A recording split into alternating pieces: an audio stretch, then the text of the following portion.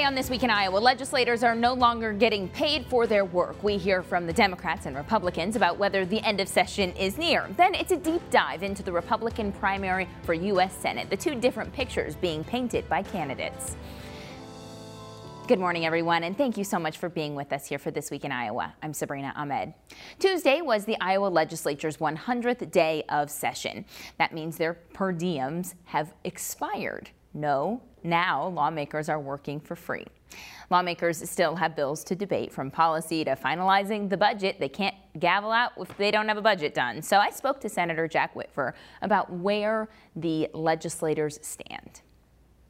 Yeah, well, we are now past the 100-day mark, but that's not unusual to go beyond 100 days. I think in my 5 years as majority leader, I think we've crossed that mark almost every single year. And really, that's just the day that we stop getting paid. It doesn't mean we stop working. And there are several big things that we want to accomplish. And so we'll stay until the work is done.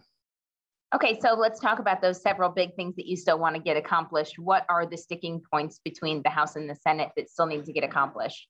Well, the big thing that still needs to be accomplished is obviously the budget. But beyond that, there are several policy issues that are still out there that we need to continue to work on. And so mostly the governor priority bills that were laid out in her State of the State address. So we're talking about school choice, we're talking about unemployment reforms, we're talking about workforce reforms. Those types of things are still out that need to be worked on. Some of those measures have already passed the Senate, but are stalled in the House. So what are those negotiations looking like in the House and the Senate, and how are those conversations going with leadership? And specifically, let's start with talking about school choice, those vouchers. Yeah, that we're continuing to talk about school choice with the speaker and with the governor, and largely, this is something that's really important to Senate Republicans. We've been working on it for several years, but it's also a governor priority, and so largely it's the governor negotiating with the speaker at this point to see if we can do something to continue to offer more choice to parents. Okay, so what is it that are you hearing that needs to happen in order for the House to be on board with this?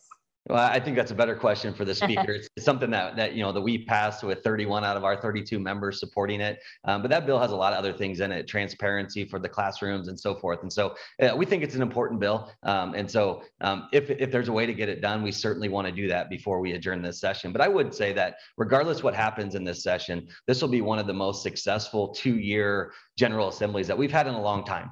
It's a General Assembly that came into office in the middle of this pandemic, 9 months into it, and we faced a lot of different challenges through the last 2 years, and I think we've been very successful at handling those challenges and still going on to accomplish big things like tax reform for the last 2 years, two of the biggest tax reform bills we've ever done. So it will be successful regardless, but I think we have an opportunity to make it even better.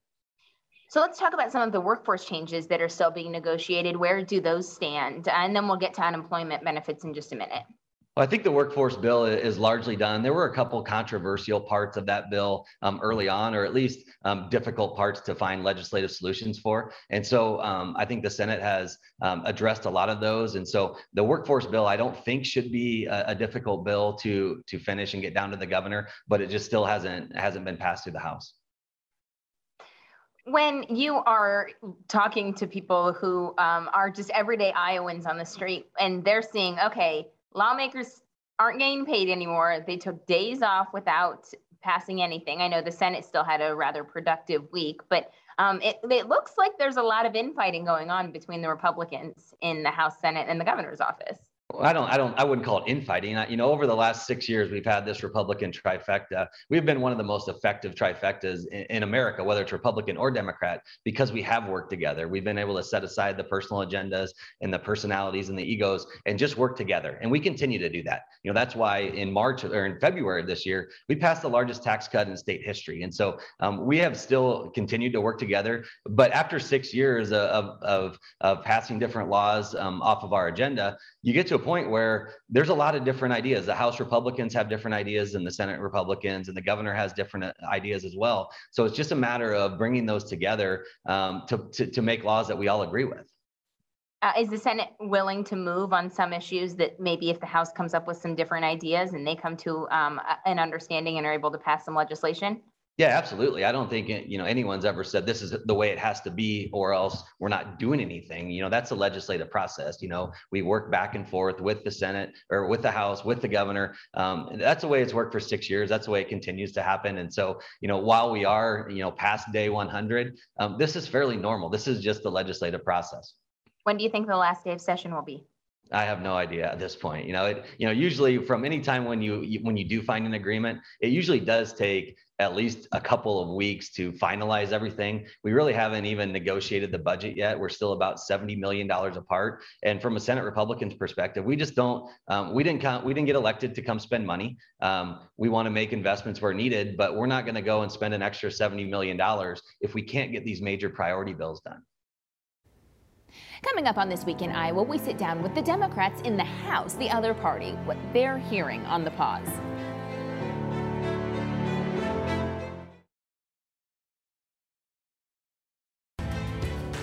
We are joined now by Representative Jennifer Confirst, who is still the majority leader, now not getting paid to do your job at the State House because per diems are out. Thank you for being with me. Thanks for having me.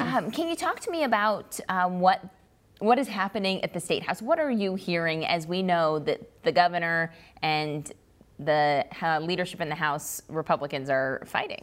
Yeah, we're just kind of waiting.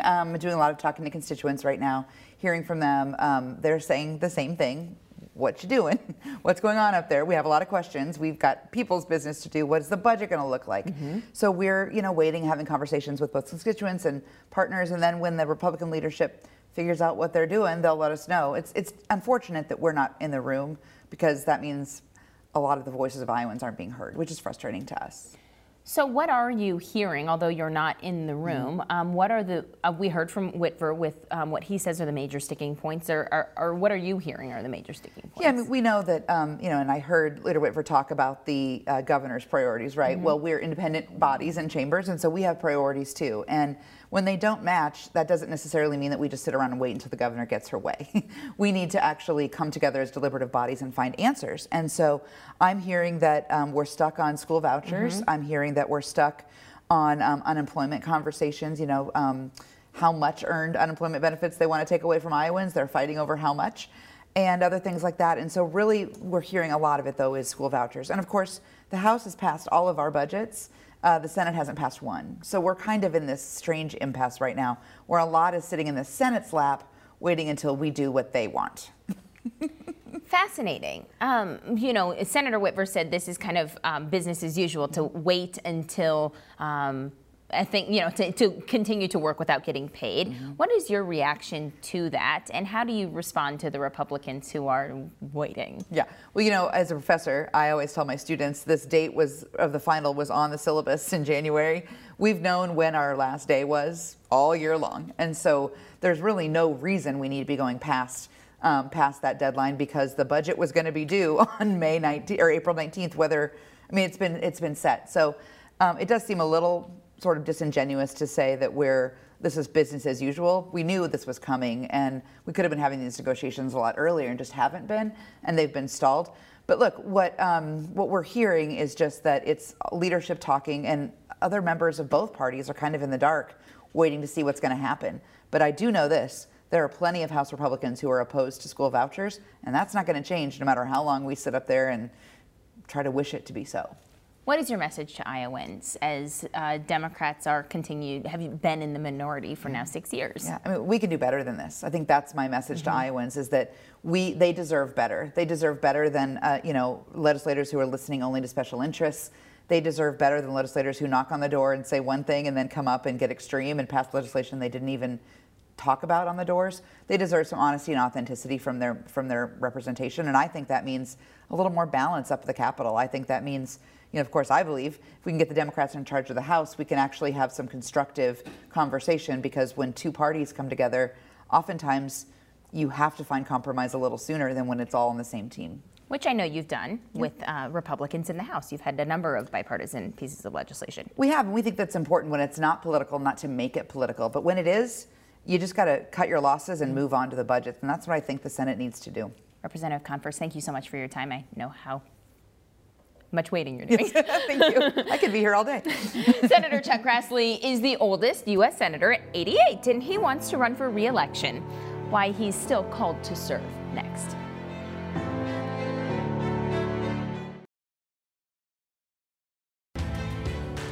Republican Senator Chuck Grassley is again running for re-election. I sat down with him this week in Boone about why he wants to still represent the state, and he says it all comes down to Republicans being in the majority and his seniority. I'm going to be in a very powerful positions to serve the people of Iowa. I should be chairman of the Judiciary Committee again with all those decisions on who's going to be on the Supreme Court or not be on the Supreme Court.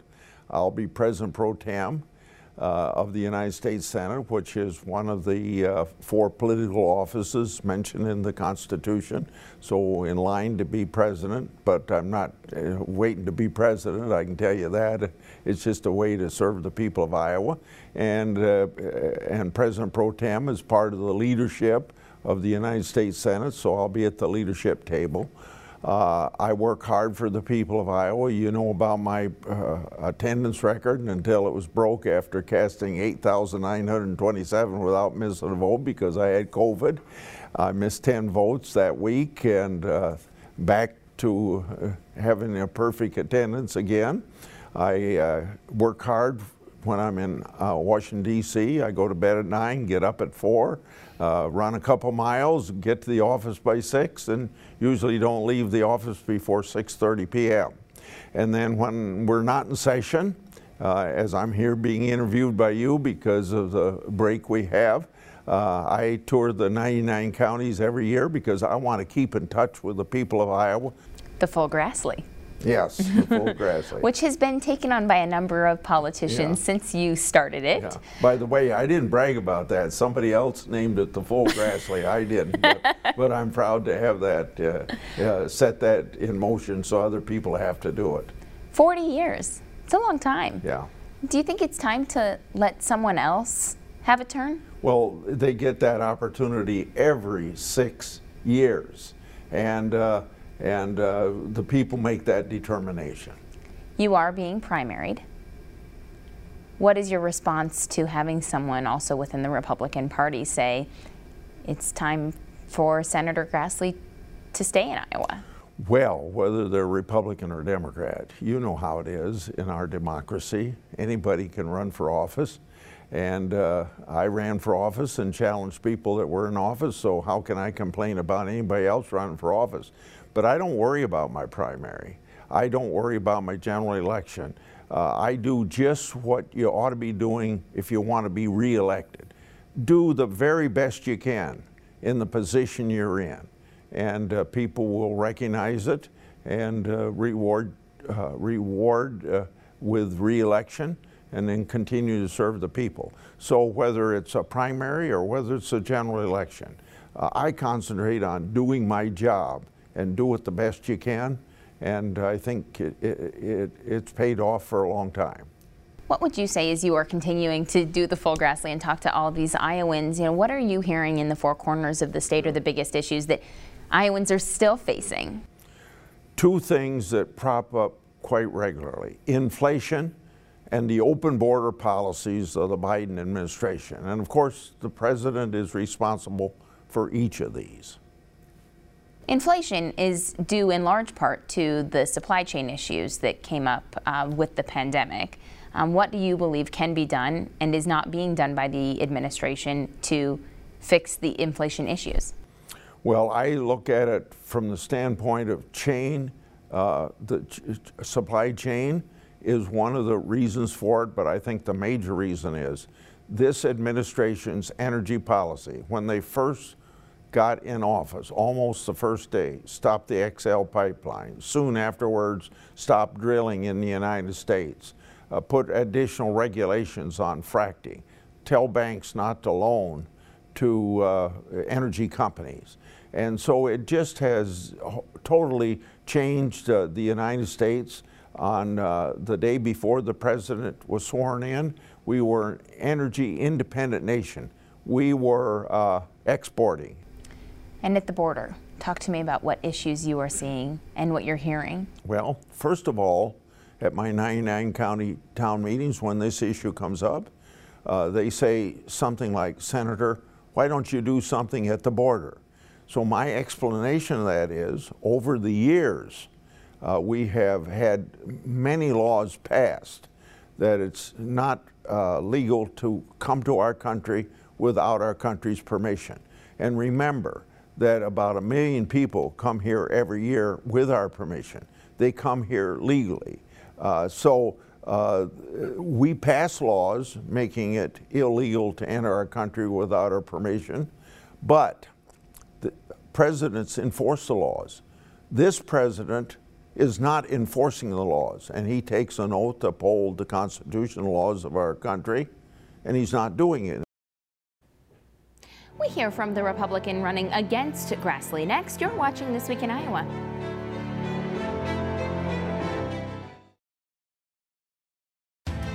We are here now with State Senator Jim Carlin, who is a Republican running against Senator Chuck Grassley in the Republican primary. Thank you so much for being with us today. Thanks for having me, and Senator Carlin, talk to me about why you are primarying Senator Grassley. Well, you know, I think a lot of people are concerned about the direction of where the country's headed. You know, when you get to be a little bit older, I'm a grandfather, and I look at what this America looks like for my grandchildren in the next 10 or 20 years. I don't think we're heading towards freedom. I think we're heading away from it for them. And that kind of precipitated the decision to get in at this point. So what do you say Senator Chuck Grassley is not doing that you would do differently? That's a great question. You know, as a Republican, I think there's a lot of people in Iowa that didn't think it was a good idea to certify the election. When you lose 18 out of 19 bellwethers and you have the Russian collusion investigation as a backdrop, you have to wonder, and a lot of people had doubts. And so even if you just want to restore trust in the process, I think it merited an investigation. I don't think most Republicans in Iowa would not have voted for that infrastructure bill that Senator Grassley voted for. And I don't think they would have voted to stop the construction of President Trump's wall either. So just those three things are a good encapsulation of why there's some doubt about Senator Grassley's record in the last 5 or 6 years. What is the reception for you as you are going and talking to Iowans? It's very encouraging because there's quite a groundswell out there who, for varied reasons, they just think, you know, it's a good time for a change. We've been going this course for quite a while, actually since 1980 with Senator Grassley, and people think, you know, it's just time. And they've looked at that voting record. They have that concern about freedom and you know, what's going on in the world internationally and domestically with inflation. And you know, when you vote for big spending bills and the inflation that follows that, you know, they want to be represented. They want a voice that reflects their values. So you mentioned those three issues that you don't agree with where Senator Grassley stood on, but what would you say are the biggest issues Iowans are feeling on a day-to-day basis? They're feeling it at the gas pump, aren't they? And they're feeling it in the grocery store. And our farmers are feeling it. They just had a 300% increase in the cost of fertilizer this past year that had nothing to do with a free market. It was a take it or leave it proposition for them. So the cost of things has gone up exponentially, and it affects them. It affects fixed income seniors when, yeah, 11% is like taking $1 out of $10 right out of your wallet or out of your fixed income, and it really hurts them. And so when you have these big spending bills, those are the implications. Those are the costs to people that affects their everyday realities. You mentioned stopping to build the wall down at the U.S.-Mexico border. Talk to me about what you think the answer is to immigration. Well, you can't have a real conversation on immigration reform till we have a wall, till we have a boundary, because there's nothing stopping the inflow of people into this country. I understand the desire to come to America, but you have to play by our rules. And when we don't have a wall, it's kind of pointless to have, you know, a real long-term approach to immigration reform, because it's going to continue on and on. The first duty of government is to protect the citizens of this country first. And a wall does that. There are legitimate concerns of people about some of the criminal elements that come across the border that do affect us, whether it's sex trafficking or methamphetamine. We get 99% of our meth comes from Mexico. So there's legitimate concern there. And obviously, a lot of cities around this country are feeling it. What is your message, your number one message to Iowans ahead of this Republican primary? My message is I'm going to stand up for your medical freedom, for your constitutional rights, your Second Amendment. I'm not going to vote for big spending bills that are going to hurt your wallet. I do see the necessity of engaging China's global ambitions. And I do think, like President Trump thought, we have to repatriate our manufacturing base to get away from so much dependence on foreign countries. Senator Jim Carlin, thank you very much for your time. We really appreciate it. Thanks for having me, Sabrina. We'll take a short break, everyone. You're watching This Week in Iowa.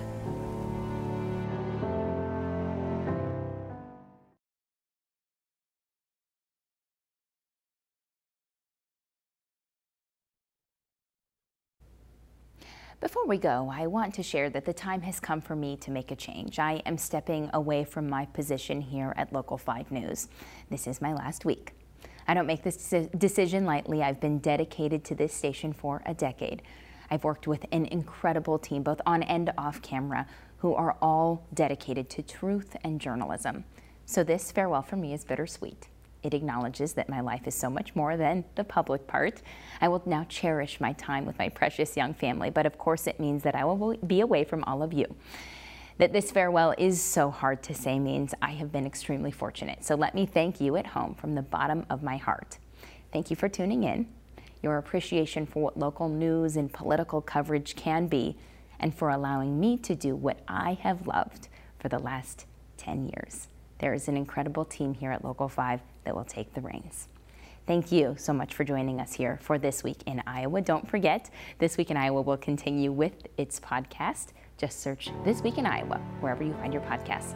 Have a great rest of your weekend, everyone.